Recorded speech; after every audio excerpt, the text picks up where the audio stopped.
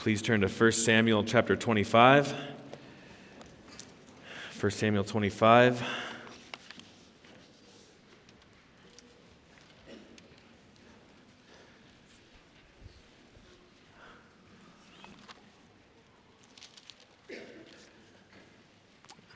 Eight to 10-year-olds are gone already. I forget every Sunday. If you're still waiting for me, 8 to 10-year-olds, and you want to go to your class, you can go ahead and go. 1 Samuel 25, I'll read the passage as I go through it and explain it. I've entitled this message, The Protection of Lady Wisdom. The Protection of Lady Wisdom. In 1838, in the northeast of England, that island nation, in the northeast of England, there was a lighthouse operator who lived at a certain lighthouse with his family. And you know, if you've kind of understood coastal sections, the importance of a lighthouse in days before GPS and navigation of that sort. And so there was a particular man and his family that lived in a lighthouse. Well, one morning, one of his daughters woke up. Her name is Grace Darling. Grace Darling woke up and saw a ship that had been wrecked on some rocks just kind of off the shore, off from where they lived. And she saw not just a ship that was kind of torn into two, but she saw survivors, people stranded. And being the conditions that they were in, her and her dad could not reach them by the regular means they would use to reach them, by the regular boat. So they had to take another boat kind of in a roundabout way. And together with her father, Grace Darling, and her dad, with her dad, they rescued a number of survivors, men, women, and children. She became one of the heroes of England then in 1838, and her name is memorialized. It reminds me of today's passage. Today's passage, so far in 1 Samuel, we've been going through a book that contrasts people, right? Contrasts leaders, poor leaders, good leaders. Samuel comes on the scene, and he's kind of a hope for the nation, a prophet, speaks for the word of God. The people still don't adhere to the word of God, and so they demand a king. God says to Samuel, they're not betraying you, they're betraying me, but anoint them a king. So Samuel anoints Saul as king. Saul has a good start. We think, okay, this is good. And then we quickly learn that Saul's got some character issues. And Saul, we see, is the bad leader. Well, again, in the pattern of 1 Samuel, we see a bad leader kind of going down and a good leader coming up. And we have King David. And then you've got David against his enemies and David against Saul. And lately in the book, we've been reading about Saul wanting to kill David. So there's this back and forth. There's this contrast between righteousness and evil. And we're kind of seeing this played out in the book of 1 Samuel. Well, in this passage, there's another contrast or another dilemma or battle, if you will. There's a battle between David and a man named Nabal. Actually, the battle never happens, because Nabal's wife steps in and stops David from sinning and killing Nabal. So in this passage, we see a woman whose bravery and wisdom comes to the front, and she serves really David as a means of his rescuing from sin. This is a fascinating passage because not often in 1 Samuel are women portrayed, but when they are, oftentimes they're portrayed as heroes. Hannah early on, and here later on in chapter 25, this woman, Nabal's wife. So we're going to see this story fold out before us. I'm entitling it again, as I said, The Protection of Lady Wisdom. And here's the thing that we're going to see overall. God uses an honorable woman, Abigail, to protect David from sin. God uses an honorable woman to protect David from sin. But as you know, this isn't just a book that's relevant 3,000 years ago, right? God's teaching his people something today. The New Covenant, the writings of the New Covenant would affirm truths that we're going to pull out today. We're going to see that God protects his people, not just David then. He protects his people even now from sin by providing wisdom from others. So Abigail protects David because of God's using her. So God uses Abigail to protect David from his sin. God uses others in our life to give us wisdom, protect us from even our sin or going astray. This is one of the features of Scripture. In this passage, we're going to break it up into 3 parts, all right? 3 features of God's wisdom through other people. 3 features of God's wisdom through others. Let's notice first, God's wisdom through others is needed.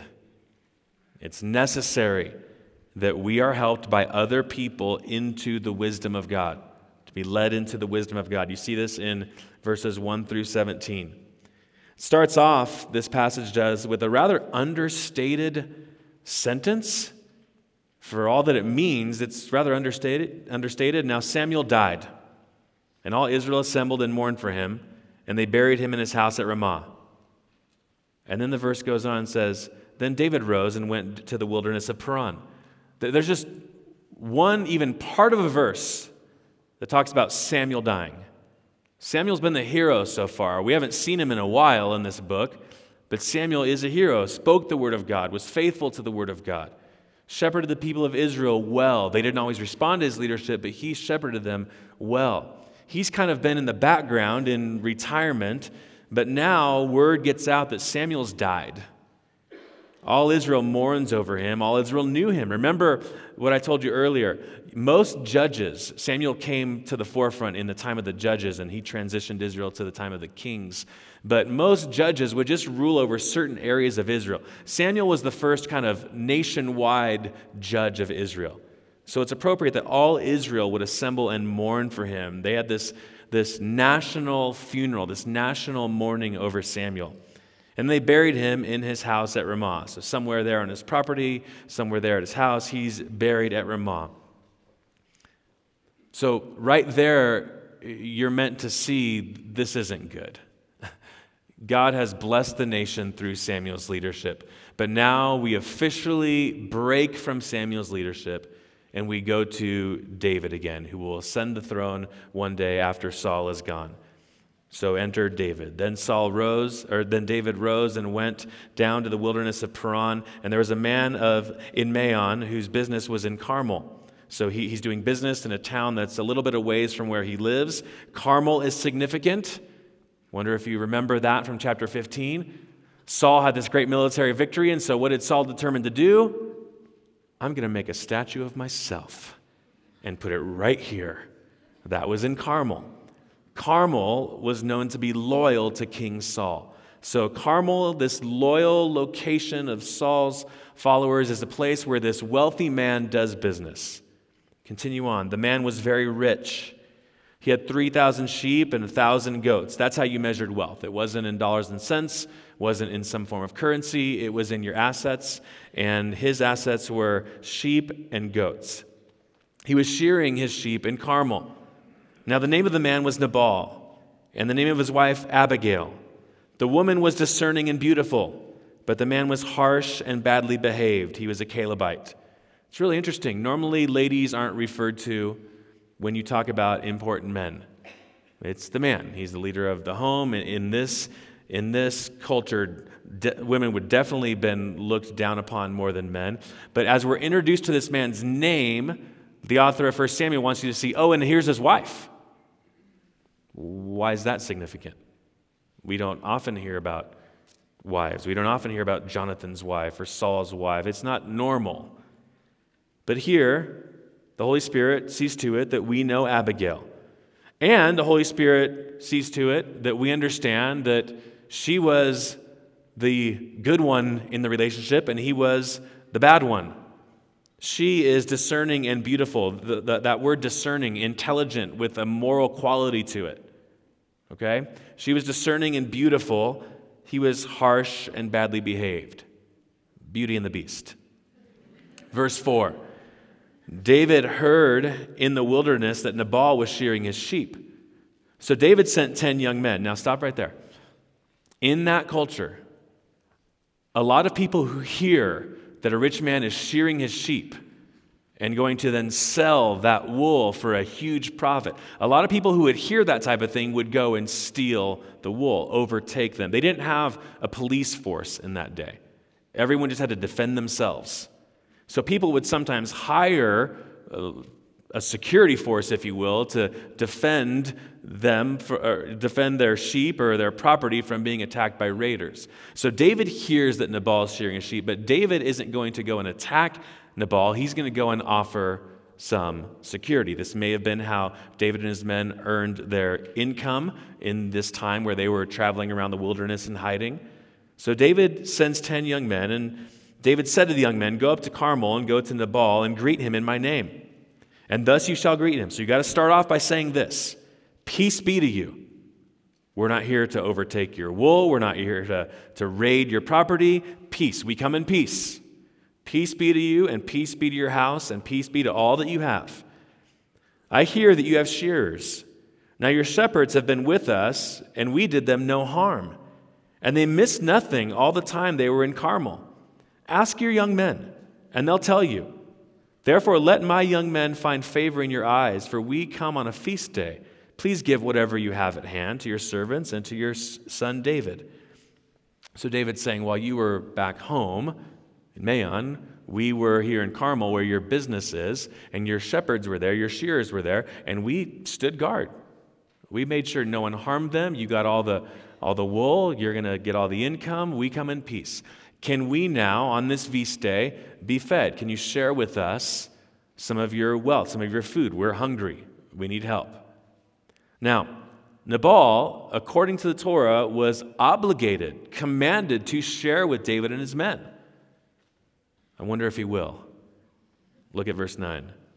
When David's young men came, they said all this to Nabal in the name of David. And then they waited. And Nabal answered David's servants, "Who is David?" Now, remember, women have been singing in the streets. Saul has killed his thousands, David his 10,000s. David was a famous military warrior for Israel. People knew David. But remember, Nabal does business in a town loyal to Saul. Who is David?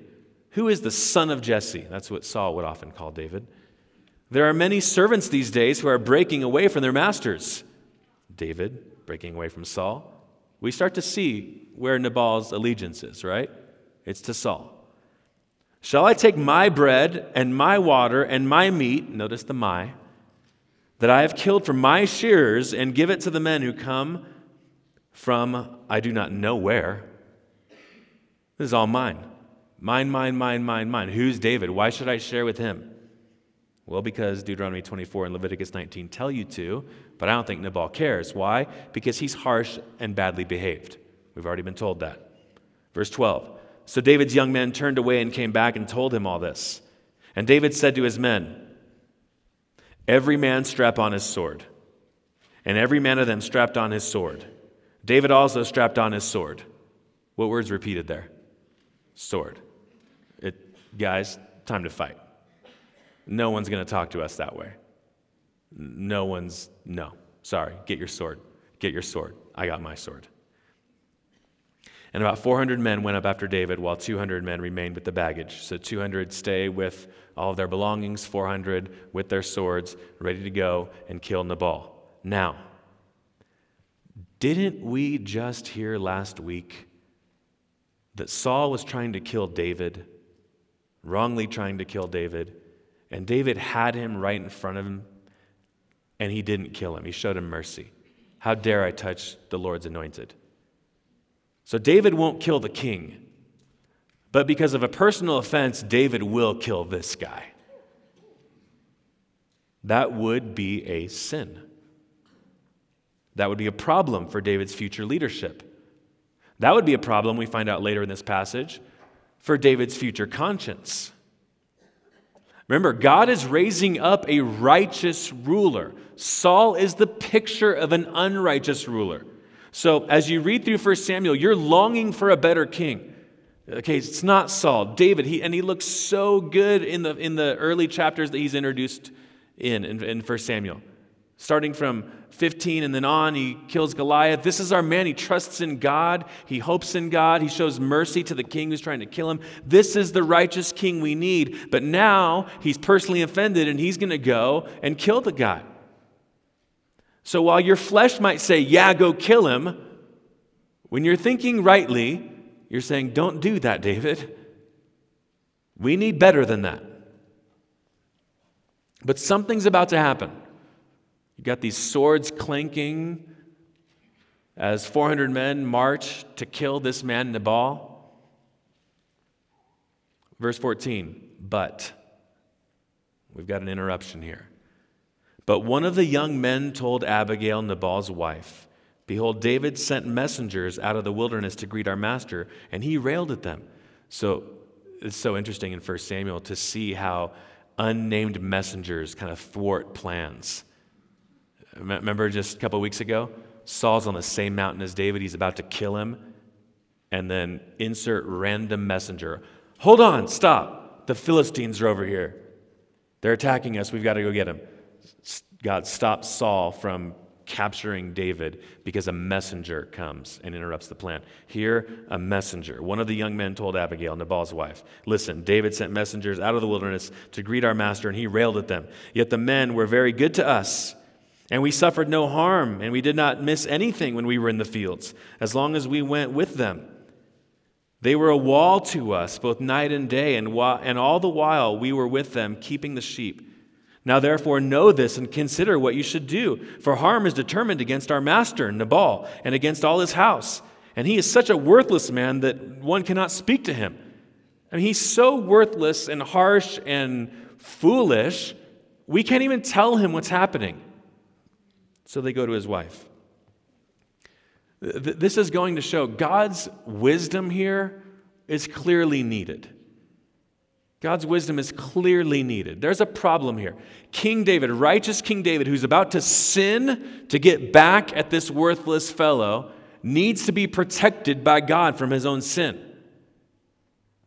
God has to intervene. God's wisdom through others is clearly needed. God is going to use, we've been introduced to her already, he's going to use Abigail to intervene, stop David from sinning, so they continue on as this righteous king of Israel. God's going to see to it that he uses this woman to intercept David from sinning. God obviously needs to guide us by his wisdom, but what I want us to understand today is God determines to give us wisdom by other people. This is a biblical principle. We think, we would all say, we would all affirm if we were taking a theology test right now, do you need God's wisdom? Yes. We all got it. Yes, I need God's wisdom. Second question, do you need to listen to other people? I don't know about that one. I mean, I'm my own man. I have my own business. I'm my own woman. Don't you see how many followers I have on social media? I mean, I'm successful. I'm the mom of the year. I'm the husband of the year. Whatever. I. The Bible teaches that God's people need wisdom from other people. Old Testament, there is wisdom and safety in a multitude of counselors. Solomon to his son, seek wisdom. Go looking for wisdom.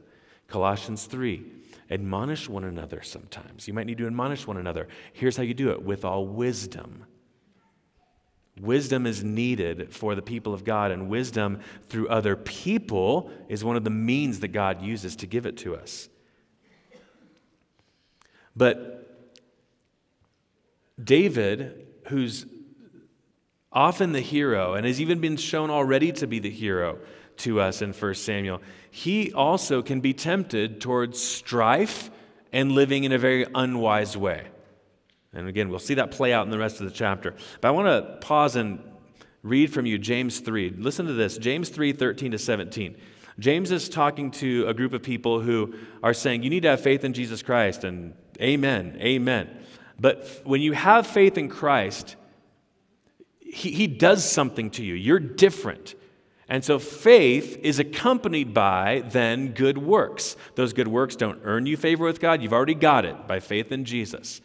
But true people with faith have good works that follow. And so James is seeing conflict in the church, and he says this, who is wise and understanding among you? Hey, church, who are the wise ones in the church? By his good conduct, let him show his works in the meekness of wisdom. So we'll be able to tell who the wise ones are by their conduct. Then he says this, but if you have bitter jealousy, selfish ambition, this is kind of where David's at right now. If you have bitter jealousy and selfish ambition in your hearts, do not boast and be false to the truth. That's not living wisely. This is not the wisdom that comes down from above. You want to know what that wisdom is? The wisdom that seeks revenge? James tells us that wisdom is earthly, unspiritual, and in this word, demonic. For where jealousy and selfish ambition exist, there will be disorder and every vile practice. But the wisdom from above is first. Now, here's what wisdom really looks like: pure, peaceable, gentle, open to reason, full of mercy. David's shown us mercy just a chapter ago, but now he's not showing mercy. But remember, wisdom is showing mercy. And good fruits, impartial and sincere. So James is getting our attention. Let's see David's predicament in light of James 3. David is not being wise. Abigail is going to be the picture of wisdom in this chapter. Listen to Proverbs 13:10. By insolence comes nothing but strife. And listen to this now. But with those who take advice is wisdom. By insolence comes nothing but strife, but with those who take advice is wisdom. In the Bible, wise people are those who listen. Wise people are those who listen to others, who speak the word of God to them. Listen to others who give them godly counsel. And the good thing in this passage, as you'll see later on, is David listens to the advice. He listens to the wisdom. So that's good. But David needs to have God's wisdom. It's interesting. David has been the hero of the story so far. David is wonderful. David is amazing. David is brave. He is godly. He's got the right friends. He's got mercy. David is wonderful, and David still needs help. I don't care how mature we are. We all need help to continue being faithful. All of us need help. So, friend, by application, see your need to listen to the wisdom of others who speak the word of God to you, who give you godly wisdom. First and foremost, learn wisdom from the Scriptures. There's a whole genre of Scripture devoted to giving wisdom. And even wisdom is sprinkled all throughout other genres of Scripture. So wisdom is needed. Wisdom's needed, and God sees to it that we get wisdom from one another as we share God's truth with one another. Let's look at a second feature of God's wisdom. God's wisdom is through others is needed, and secondly, God's wisdom through others is beautiful. It's rather appealing. Verses 18 to 31. Abigail was called beautiful early on in verse 3, and now we see why. Look at verse 18.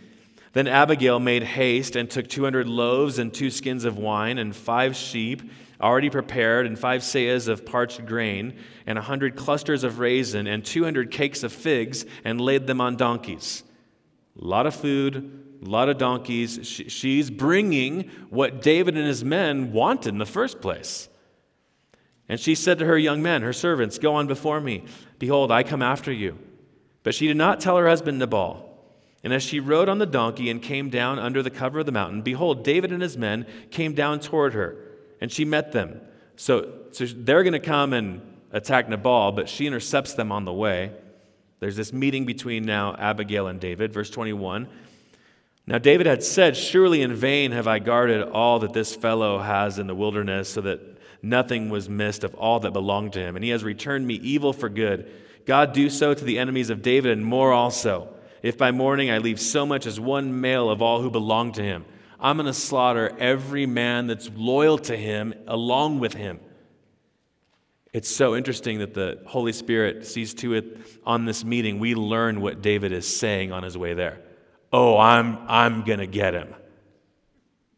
No, you're not. God's too good to you.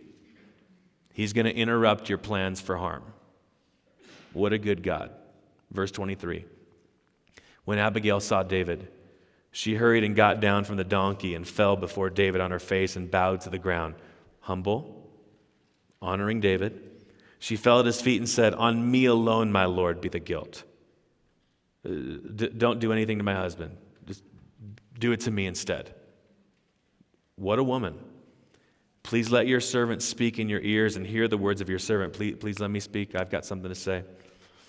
Verse 25, "Let not my Lord regard this worthless fellow Nabal, for his name is, so is he." Nabal means foolish. Don't regard my foolish husband. That's his name, and he's acting foolish. Now, right there, you might ask, what were his parents thinking? Look at our baby. Idiot.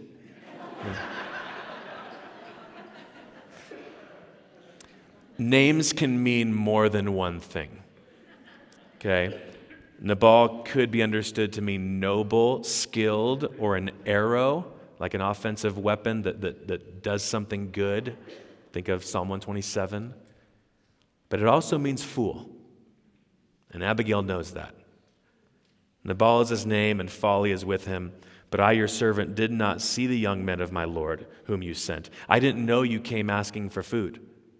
I wasn't around. I didn't see that. Now then, my Lord, as the Lord lives and as your soul lives, because the Lord has restrained you from blood guilt. You'll see that term or a phrase like it in the English, restrained or held back or restrained again. You'll see that a few times in this passage.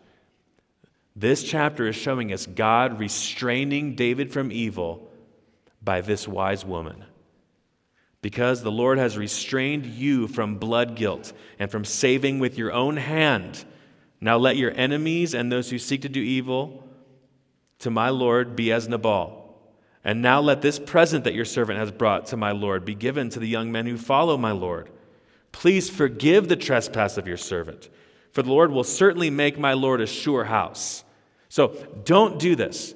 Don't try to solve the problem on your own. Don't try to solve this by blood. Don't bring blood guilt on your hands. Don't do this. God's going to make you a sure house. Accept this offering for our wrongs and leave it in the hands of the Lord.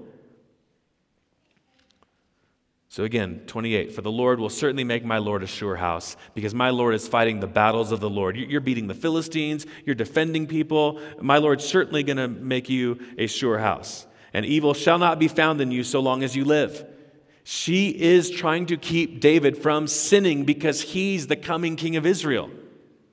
Don't sin. You're better than that. Your office is too important to have you be guilty of bloodshed like this.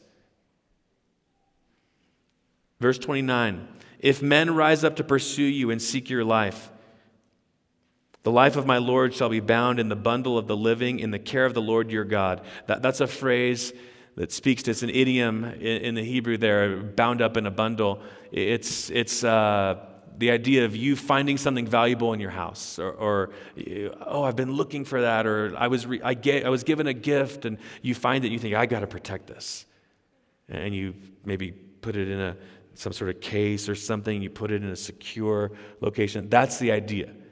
God's bundling his people up because of how precious they are. So she's saying, you're to be bundled up with the living in the care of God. "And the lives of your enemies he shall sling out as from the hollow of a sling." Sling, where have we heard that before in 1 Samuel? It's like David slung his stone. Abigail's saying, your enemies will be slung out from your presence. Verse 30, "And when the Lord has done to my Lord according to all the good that he has spoken concerning you, and has appointed you prince over Israel," Abigail knows he's the coming king, "my Lord shall have no cause of grief or pangs of conscience for having shed blood without cause, or for my Lord working salvation himself. And when the Lord has dealt well with my Lord, then remember your servant." Isn't that interesting? Abigail's not just saying, she's not just defending her husband. Don't kill him. She's also saying, you don't want a guilty conscience moving forward. She's trying to protect his conscience. Wise people do that for one another. Don't do what you're going to do. Please don't go down the road you're going to go. You, for a number of other reasons, you don't want to live with a tormented conscience like that. That's what Abigail's saying to David. And after the Lord deals well with you, please remember me. Remember the wise words I've given you. This right there, verses 23 through 31, that's a beautiful paragraph. That's a beautiful woman, a godly woman, giving wise counsel to someone who's about to sin, thinking about the coming nation of Israel and their health under David's reign, thinking about David's own conscience, thinking about her husband. This is a wise woman. In this paragraph, she confesses wrong that her husband's done. She makes restitution. She asks forgiveness. She recognizes David's right to the throne as been given to him by God, and she protects David's righteousness and his conscience. That's a wise woman. This is beauty right here. In many ways, paralleling Hannah. In many ways, paralleling the Proverbs 31 expression of a wise woman. This is true beauty. It's wisdom personified. You think of Romans 10. How beautiful are the feet of those who bring good news. That's a passage about evangelism, us bringing the gospel to the nations who don't know about Christ. But the truth is the same behind that. It's beautiful to bring good news to someone. It's beautiful to bring a good message. This is a beautiful woman bringing wisdom to David, protecting David from sin. We have beauty all around us. We have beauty all around us in this regard. Wisdom is seen here in this passage as beautiful. I think of a friend of mine whose son, a teenage son, struggles with depression. You don't know him. They're in the valley, but his son struggles with depression. And this friend of mine who's a father, just his heart aches for his son, and he's gone through so many difficulties. Well, one day was especially difficult for his son, so my friend went to pick him up from school, and my friend's a godly man, and he knew, we've talked to him, we've prayed with him, we've given him truth, and he knew one of the things that helps people who are struggling and depressed is to be outside and be in nature and even to see beautiful things. And so just kind of as kind of the final act or just doing whatever he could, he picks his son up from school and they drive up to Prescott. And they go to the north parking lot of Lynx Lake. And my friend and his teenage son, this is recent, just stand there and just look at the lake. No words. Just standing there looking. And my friend said, we were there for 5 minutes. And my son said, I'm good now, Dad. Got in the car, headed back home. God gives us beautiful things to see and calm us, guard us. Nature's a beautiful thing that God gives us as a gift. The heavens declare the glory of God. And I was thinking about that when I thought about this. Wisdom is beautiful. God gives beautiful things. And I thought about Romans 10, beautiful feet of people who bring good news. We have that solution that Lynx Lake was that day. We have that in this church. Wise people in this church that can give people good news and good counsel and good advice. And that is a gift from God. A gift from God. So I just want to say as your pastor, we all need wisdom. David is the hero of 1 Samuel, one of them. And he's in need here of protection. He's in need here of wisdom. So, friend, there's wisdom all around. I'm asking you to get some of it. Talk to people in this church who are wise, who know who've been down the roads you've been before, who know the scriptures, who have a testimony of wise living. Talk to them, learn from them. The scriptures prize that. Wisdom is beautiful. Third and finally, there's a third and final feature in this passage of wisdom, God's wisdom through others. God's wisdom through others is protective. You see God protecting David, and this is kind of the culmination of the whole chapter here. We see God protecting David. The whole chapter is demonstrating that God uses other people, here Abigail, to bring wisdom to his people. And look at specifically verses 34 and 39. Look at verse 34. David says this, "For as surely as the Lord, the God of Israel, lives, who has restrained me from hurting you, your family."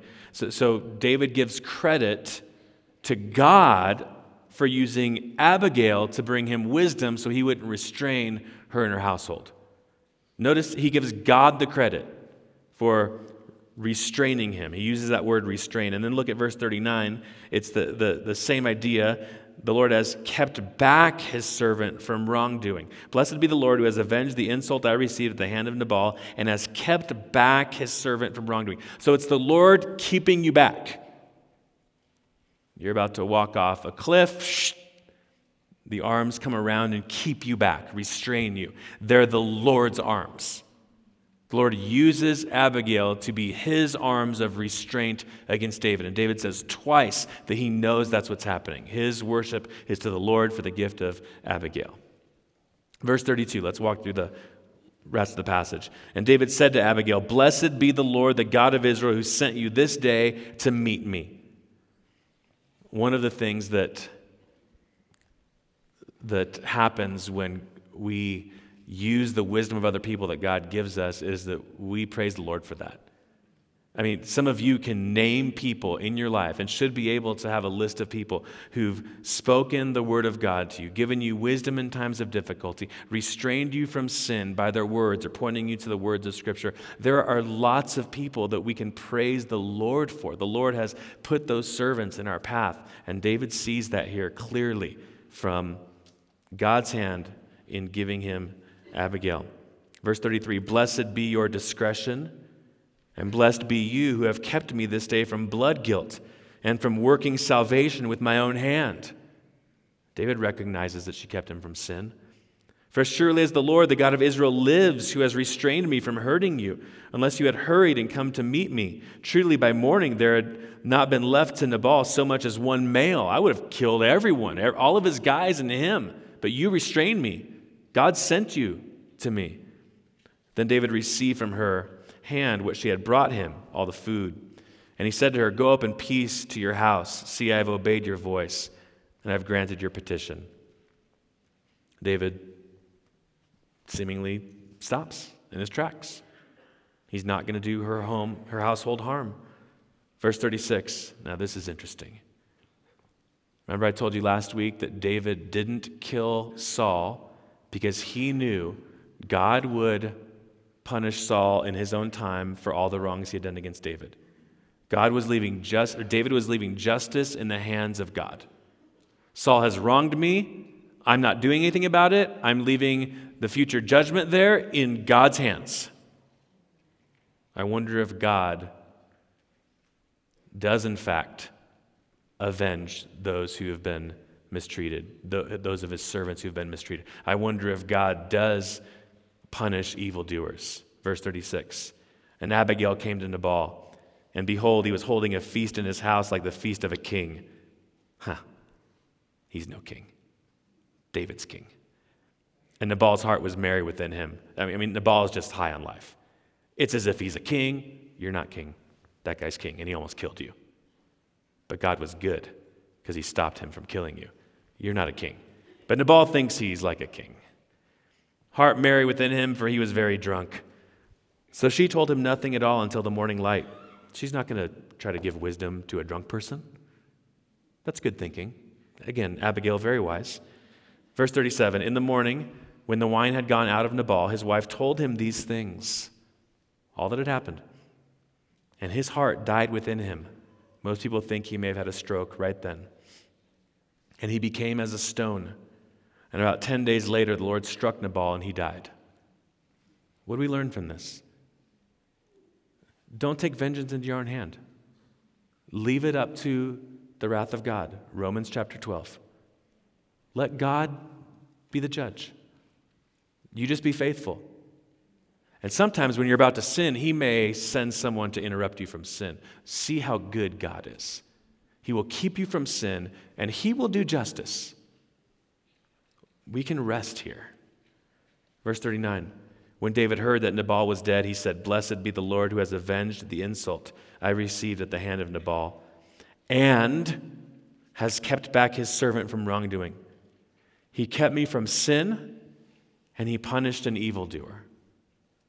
The Lord has returned the evil of Nabal on his own head." Then David sent and spoke to Abigail to take her as his wife. That's like the ultimate defeat for Nabal.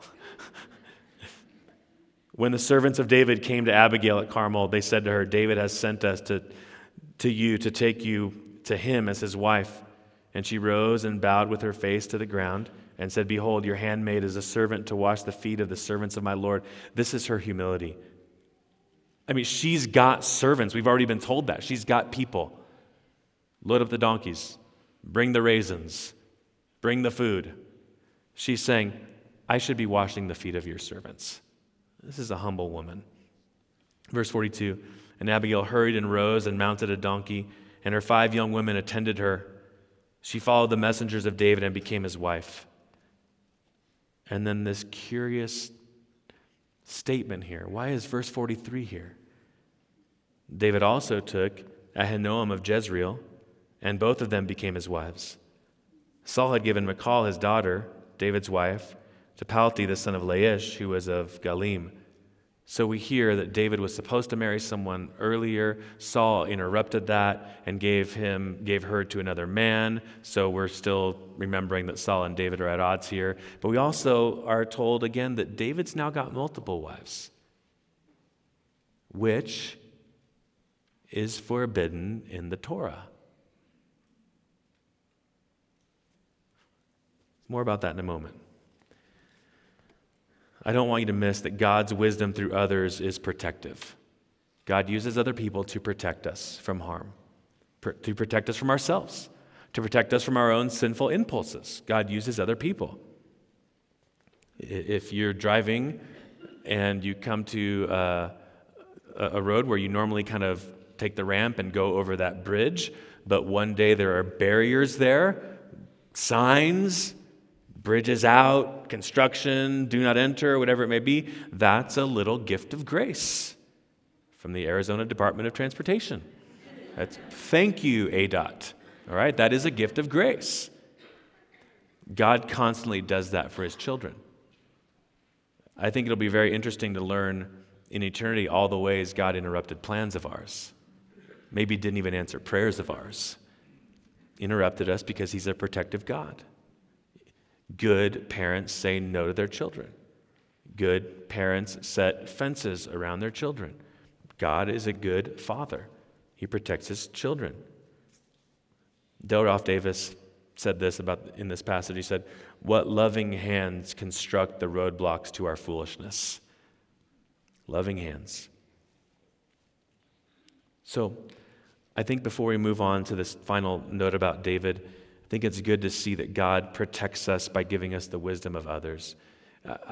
And because in this section David rejoices, praises the Lord for Abigail, he praises God for sending Abigail. I just think it'd be good for us to praise the Lord for the ways that he has used other people's counsel to benefit us in the past. Maybe that's something you talk about at lunch, talk about tonight, talk about this week at Bible study, whatever it may be.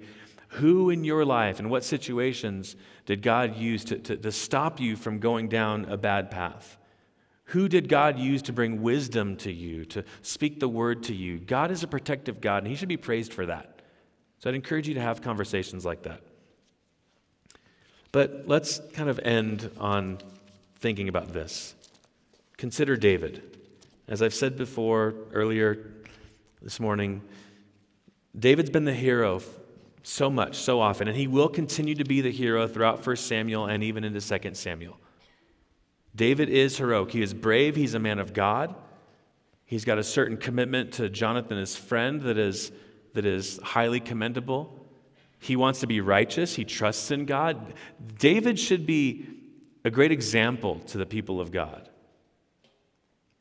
But David's not the Savior.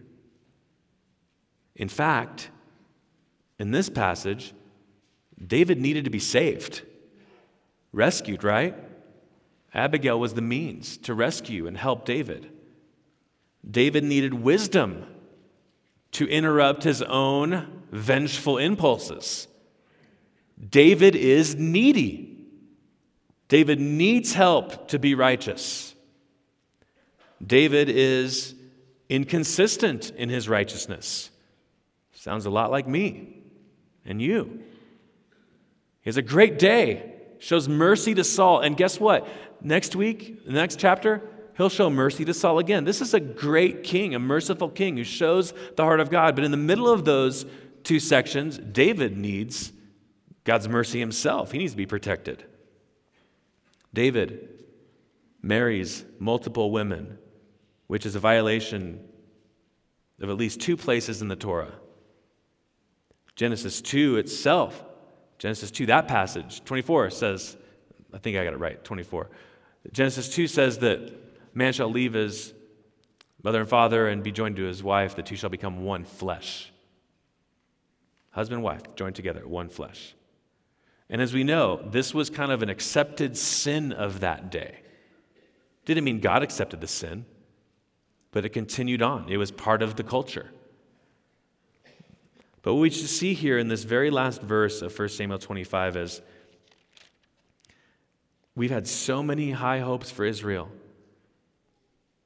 I mean, if you just follow along, if you take yourself out of the 21st century and go back to the middle of 1 Samuel, you think, okay, Saul, man, what a great start. This is great. The nation is going to receive all her blessings from God and going to rule over the nations forever. Wrong. Their king is a bad king. Okay, now David, he slung Goliath. Here we go. We're going to rule over the nations forever. God's going to be our God. He's going to dwell with us. No more problems. We've got the king we need. Looks good. Looks good. Look at this friendship. Look at this military defeat. Look at this mercy that he shows. What a king, what a king, what a king. And now look at him lose control and almost sin. And now look at him marry more than one wife. David's not it. David is not the solution that Israel needs.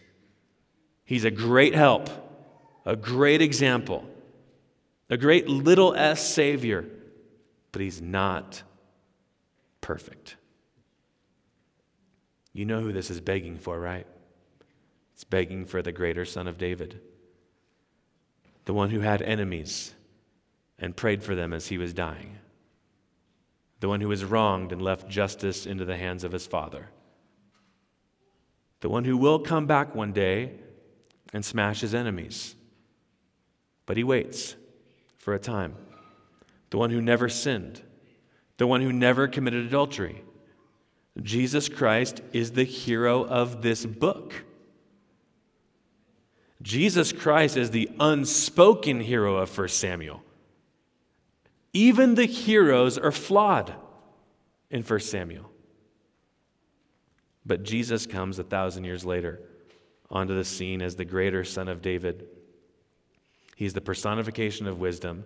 He is perfectly righteous, and he is committed to one bride, Jesus Christ. And Jesus Christ not only didn't go and destroy his enemies, he actually died for them. He died for us. He died for our sins. All of us have made the mistakes of Nabal. My food, my toy, my reputation, my, and we've hurt other people. We've all been the one that deserves to be destroyed by God as we selfishly try to build our own kingdoms instead of living as worshipers of him. But Jesus, God's own son, God in the flesh, came and didn't destroy us. He showed us mercy. And he died for us. And all of those sins are paid for. And then he came out of the grave and showed us what it means to live. We have life. We can trust him for life. But I want to end with this verse. David should be a hero to us in terms of kind of another person like us. He's not to be worshiped. He's flawed. There are things to commend about David's life, and there are things to regret about David's life. It reminds me of Hebrews 13, 7 and 8. Remember your leaders, those who spoke to you the word of God. Consider the outcome of their way of life and imitate their faith. And then verse 8. Jesus Christ is the same yesterday and today and forever. Why do you need to remember your leaders? Because they die. David died. They are flawed. They don't rule forever. But Jesus Christ is the same yesterday, today, he's alive, and forever. So have your leaders. Just know that all of them are flawed. None of them deserve blind loyalty. Jesus, on the other hand, he's never sinned, never done anything wrong. He's cared for us, his enemies, and he's alive. Jesus can be worshiped and adored today. He's alive. Let's pray. Father, thank you for your protection on us by giving us the wisdom of other people. Thank you for protecting us by giving us the words of Jesus, by giving us the guidance of Jesus, the shepherding of Jesus. Father, in whatever ways our souls need to be guided, pray that you'd guide them. Use your Son, use his word, use his people to help continue us down the path of righteousness, demonstrating the wisdom that comes from above and not the selfish, bitter, vengeful wisdom from the world. We pray this in the name of Christ. Amen.